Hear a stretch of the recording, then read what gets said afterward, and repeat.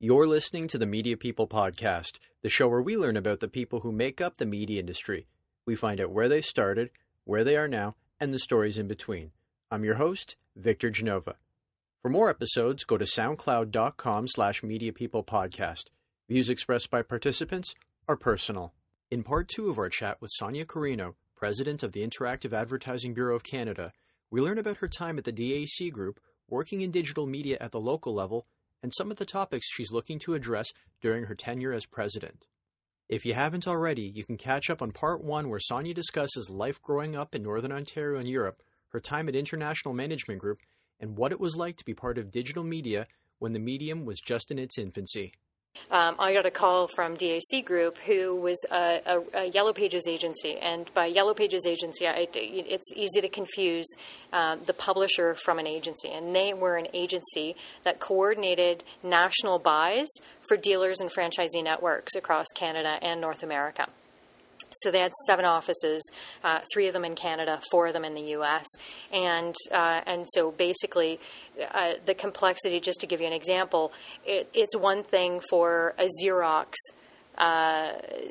national brand to advertise on a national level, but if they have 200,000 sales agents, with each one of them having their own territory, each one will want to have a micro media plan that is attached to their territory. And obviously tailored to their territory as well. Correct. Okay. And also that has a level of governance on territory. So I was asked in that initial call, do you think you can do something for us in the digital space?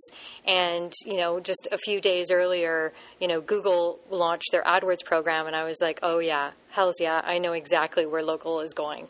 And local search was going to be big, and it was all going to be taken over by Google eventually, or at least in theory, that it was going to become a digital proposition, 100%. And so with that confidence, I, with both feet, left Modem and started DAC Group Digital.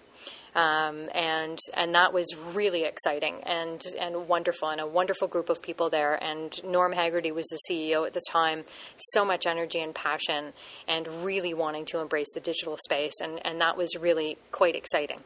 Was the opportunity to work on local again, did that attract you to DAC Group? It did, in a way, but only afterwards, because to be honest with you, much like anybody else that you talk to who hasn't had much exposure to the Yellow Pages business, it takes a really long time to really understand how it works.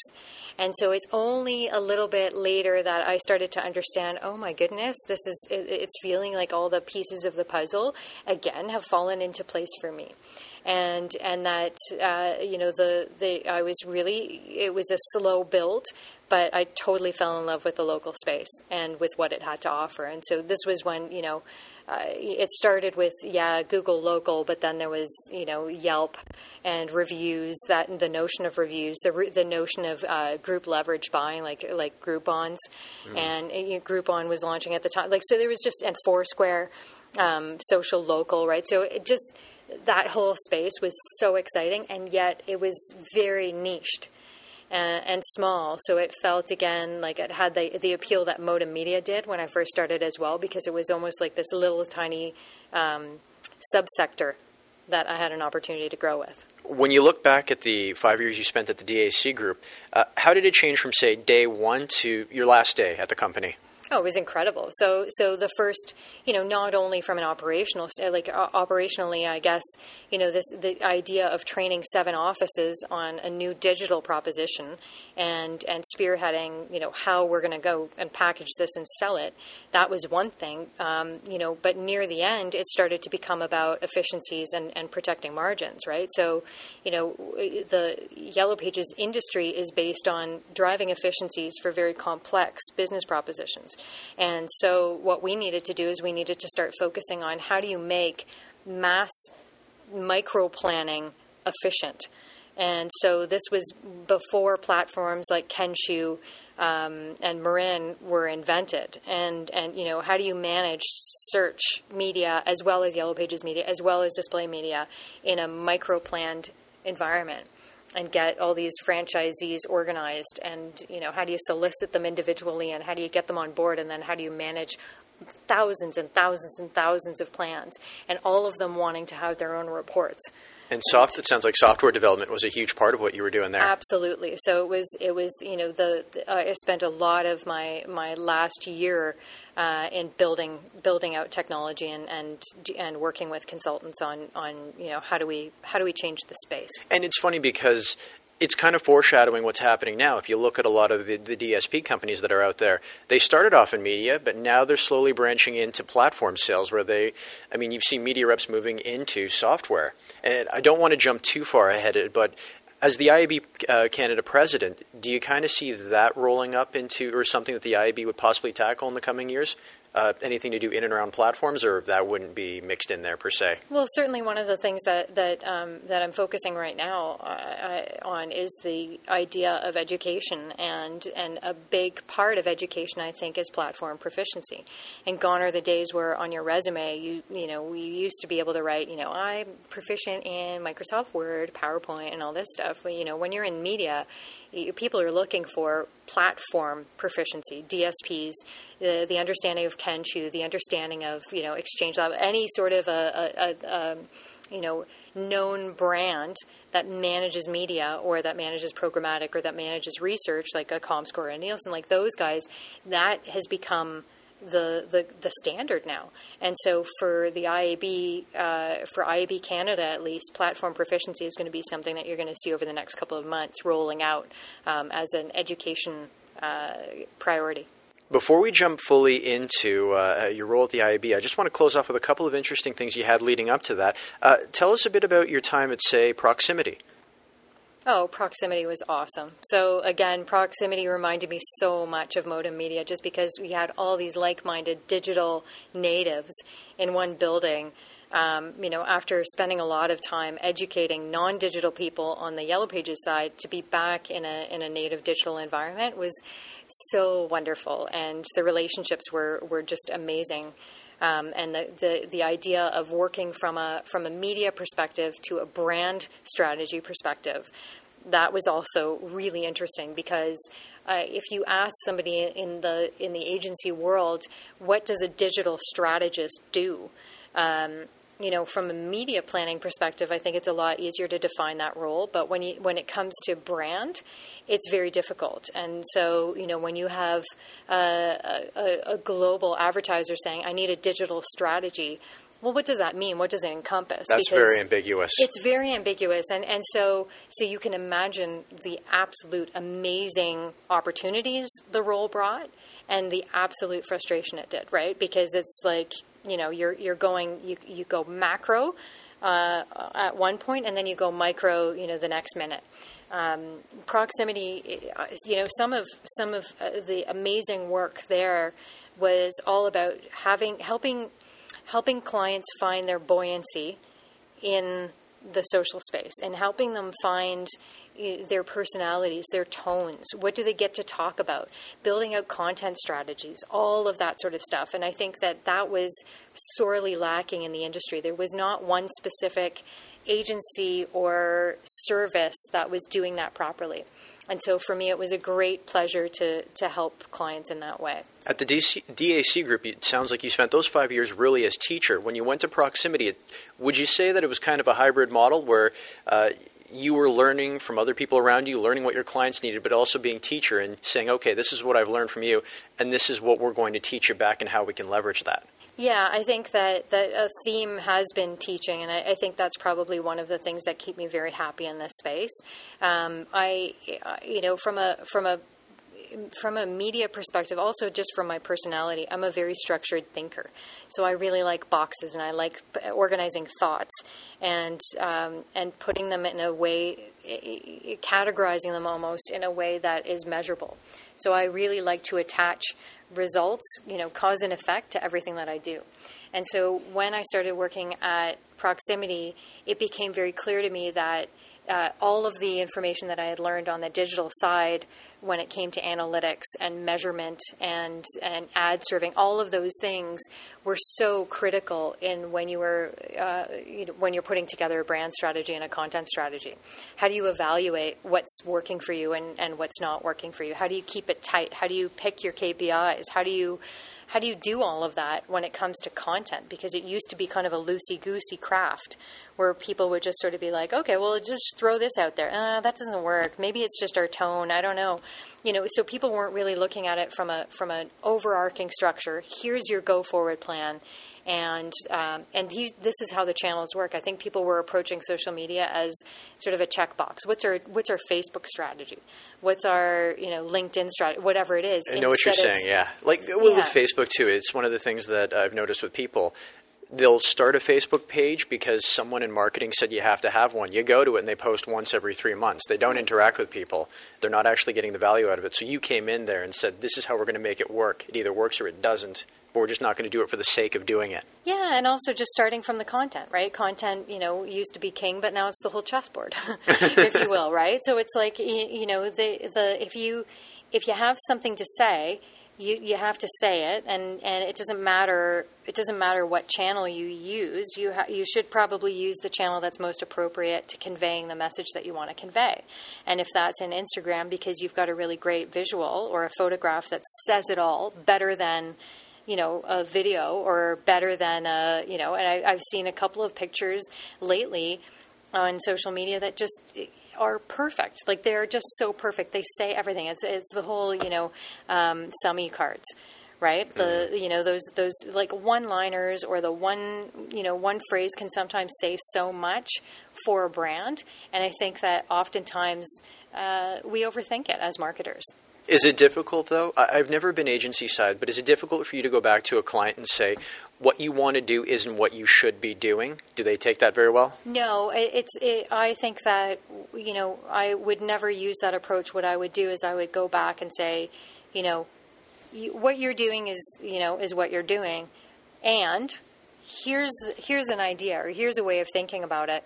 And I would always start at the beginning for them. And so I would always start at the kernel of their existence and here's what you do for a living, here's why, here's your audience, here's a whole analysis. Now let's start talking about what things do you get to talk about based on that. So it's almost like taking them through their own narrative so that eventually when you get to the end of the recommendation, they're all sitting there going, that makes sense. I now feel like the dots are connected, whereas they're kind of throwing darts in the dark if they don't have the full picture showing them why they've taken a certain approach or why they're posting certain things. Gotcha. And it's a natural progression almost that because you love teaching so much and it's always been ingrained in what you're doing that you'd move on and become the IAB Canada president. And you've been president for, we just spoke about 3 months, you'd say? It's actually two months. 2 months? Yeah. Okay. And let's start from the beginning about that. What made you want to join the IAB as president or when you saw the opening jump for it? Actually, I didn't necessarily jump for it at the beginning. So, I have no clue how the IAB picks their president. So if you want to drop a little bit of knowledge there, that's perfect. It was a long process. So I think the IAB was president-less for 6 months. I was first approached in December, and I remember being on vacation in Mexico and thinking to myself, I don't know whether that's the right thing for me to do right now. And then I just kind of let it go away. I was very busy at Performix. I thought that I was doing a lot of really good stuff there, and that I was kind of moving the needle there, and felt that there was a lot left to be done. Then I was approached again in March, and I just suddenly was overcome with this feeling of like, whoa, okay, maybe I should look at it. Like if nobody's taken it, I thought that this job would be filled almost immediately. And so nobody had taken it by March, or it hadn't been filled. They couldn't find the right fit. So I started talking to people, and I think that, I'll tell you that even in the first meeting that I had, I was talking to people that I had known since 1997, and it was kind of like reuniting with the original brigade of people that actually started this whole thing, right? So, people that had been part of the IAB since its inception, which I was, involved back then as well, going to all the, meetings and council stuff, and, so it was almost like a reunion, and I felt like it was a bit of a coming home in a way. The more I talked to people and the more I reconnected with these individuals, the more I started to have more and more passion. And I realized that over the years, I've really seen some of the sparkle disappear from the industry. And not that I'm not commenting on the IAB. I'm just talking about the industry in general. I think it's just become a little bit of an entitled industry, and people have just kind of lost the magic of the coolness of it, and the amazing opportunities and the startup feel and the energy that used to exist when we would throw events and when we would go to, seminars and things like that. People were leaning forward, asking questions, standing at the mic all the time, trying to find out, but how do we crack this? And, this is a real problem. And just coming together, there was just so much more energy. And I've noticed that over the years it's kind of zapped. And maybe that's because of the fact that, the industry has grown. Technology has really, done a great job of sort of adapting everybody and taking away some of the questions that we may have had in the past. But I think that that's part of what kept me up at night and during the whole, interviewing process was, can I revitalize this? Can I? And I was looking forward to that. So outside of injecting so much more enthusiasm back into digital, is there any other, when you look back at your tenure as president, is there anything else that you want to accomplish, say, from a research perspective? Because we know the IAB is heavily rooted in research. Absolutely. I think there's a major shortage of Canadian research available to us. I think that we rely on the big players, and I won't mention who they are, but it's become almost like a publisher-led initiative, our Canadian research, and that needs to go away. Like, I think what we need to do is we need to start commissioning more. I'd like to see more marketers sponsoring custom research programs. I'd like to see some of the amazing startups that we have in Canada, across Canada, not just Toronto. I've met some people, close to Barrie that have an incredible tool that's all about, measuring the online channel or measuring the owned channel. I'd like to see smaller players get together and start pulling together amazing Canadian research to give back to the industry. And I think that we just need to invest in it, and we need to, become a little bit more inclusive in the way that we approach research. Outside of research, there was one event that happened about 2 weeks ago that was kind of outside of anything I've ever seen. And I've been going to IAB events for the last 5 years. Anything that's been outside of the IAB, I'd have to go back to my time being a NABS ambassador and going to speed mentoring. And it was the Business of Digital seminar that you had. Tell us a little bit about where that idea came from. And actually, just in case anyone listening to this didn't go to it, tell us a little bit about what it was. Sure. I'm so glad that you mentioned that. I am so excited about this series. So the Business of Digital, so one of the things another mandate and a method that I'm going to try to use to galvanize the industry is through creating these events that are hyper-specific to subject matter that we all face in the digital space. And so whether these are obstacles or opportunities doesn't matter, but I would like to spend some time actually unpacking a subject so that people walk away feeling like they've had some education, they've had a chance to vent, they've had a chance to look at this from all angles, and also they've had a chance to connect with possibly new members of the community about subjects that they probably would never have reached out to or they wouldn't have met otherwise. So the Business of Digital is going to be a series of events like the one that happened last week or 2 weeks ago called The Currency of Talent.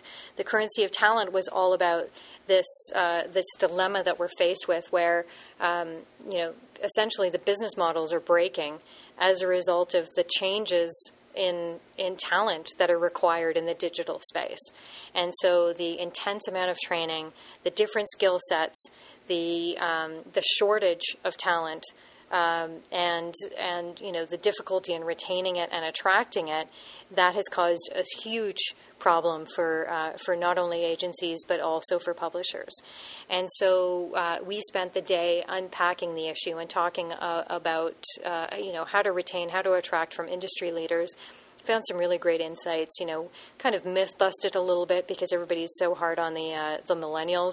And it was nice to hear, Bruce Powell from IQ Partners really dispel that myth. And he gave a great speech, a presentation, and the fact that he was putting up verbatim from actual people he had spoken to or tried to recruit was great. Hearing that stuff, like I heard myself as I read them, I go, that stuff I've said out loud. And when you don't talk to anyone else about it, I kind of find you think it's only unique to you. So coming to that, I felt that, okay, this is an industry issue. I'm not alone in it. And that's the point of the series. So I think that, the topics that we're selecting are the topics that we're going to be talking about are the topics that we know are being talked about within the agencies or within the marketing community, but not out loud. And there are conversations that need to happen. Like we need to have a conversation around this so that there's a fuller perspective out there. We need marketers to understand that it's much harder these days to attract and retain talent. Veronica Holmes brought up this amazing point where it's like you bring in juniors because that's, because of the downward pressure on the CPM, that's all we can afford right now. So we bring in juniors, we train them, they're perfect within 6 months. And they're perfect for somebody else to take on, and so then they're recruited out of those agencies. So it's a big issue. It's and the role of employers, as trainers is also a big issue. And so all of this information gets fed into the bigger platform for IAB Canada to address. I walked away from the Currency of Talent 2 weeks ago, really. Reaffirming my commitment towards education and holding the community colleges and universities, responsible for creating curriculums that can alleviate this from our industry. And so those topics, not only are they important from a ground level, as you mentioned, where you're feeling like you're part of the conversation now, but also in terms of action and making things better and taking away obstacles. Sorry, so just one follow-up on that then. When can we expect the next seminar if it's going to be a series? Yeah, so the next seminar, we wanted to be careful not to, do it obviously during the summer holidays, and it's, we're in the thick of July right now. Yep. So it looks like it'll be a back-to-school kind of event, and we'll be announcing the next topic shortly. Perfect. Yeah. Looking forward to it. Yeah. And you've given me so much to work with today. I really appreciate it. I'm going to close with the same question we ask everyone. If you weren't in digital, what would you be doing and why? Oh, that's a good question. Or sorry, if you weren't in media, what would you be doing and why?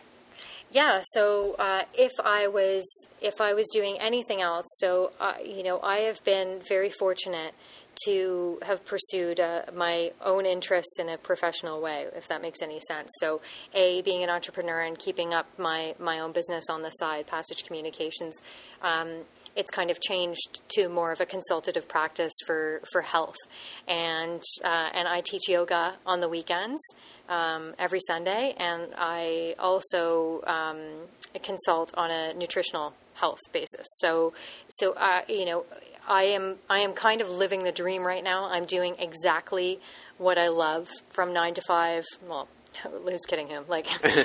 This isn't a 9 to 5 industry. Yeah, no, 70 hours of the week I'm doing, digital, but then on the weekends and when I have other time, I'm kind of gearing myself up for what I will be doing when, if the day comes that I don't do digital anymore, that I don't do interactive, then I'll be doing more of a naturopathic calling, like yoga and naturopathic meditation, all that sort of stuff. That's what I'd be doing. Sonia, thanks for your time. Well, thank you for yours. Thanks for listening to today's show. For more episodes, go to soundcloud.com/mediapeoplepodcast and follow me on Twitter @VicGenova.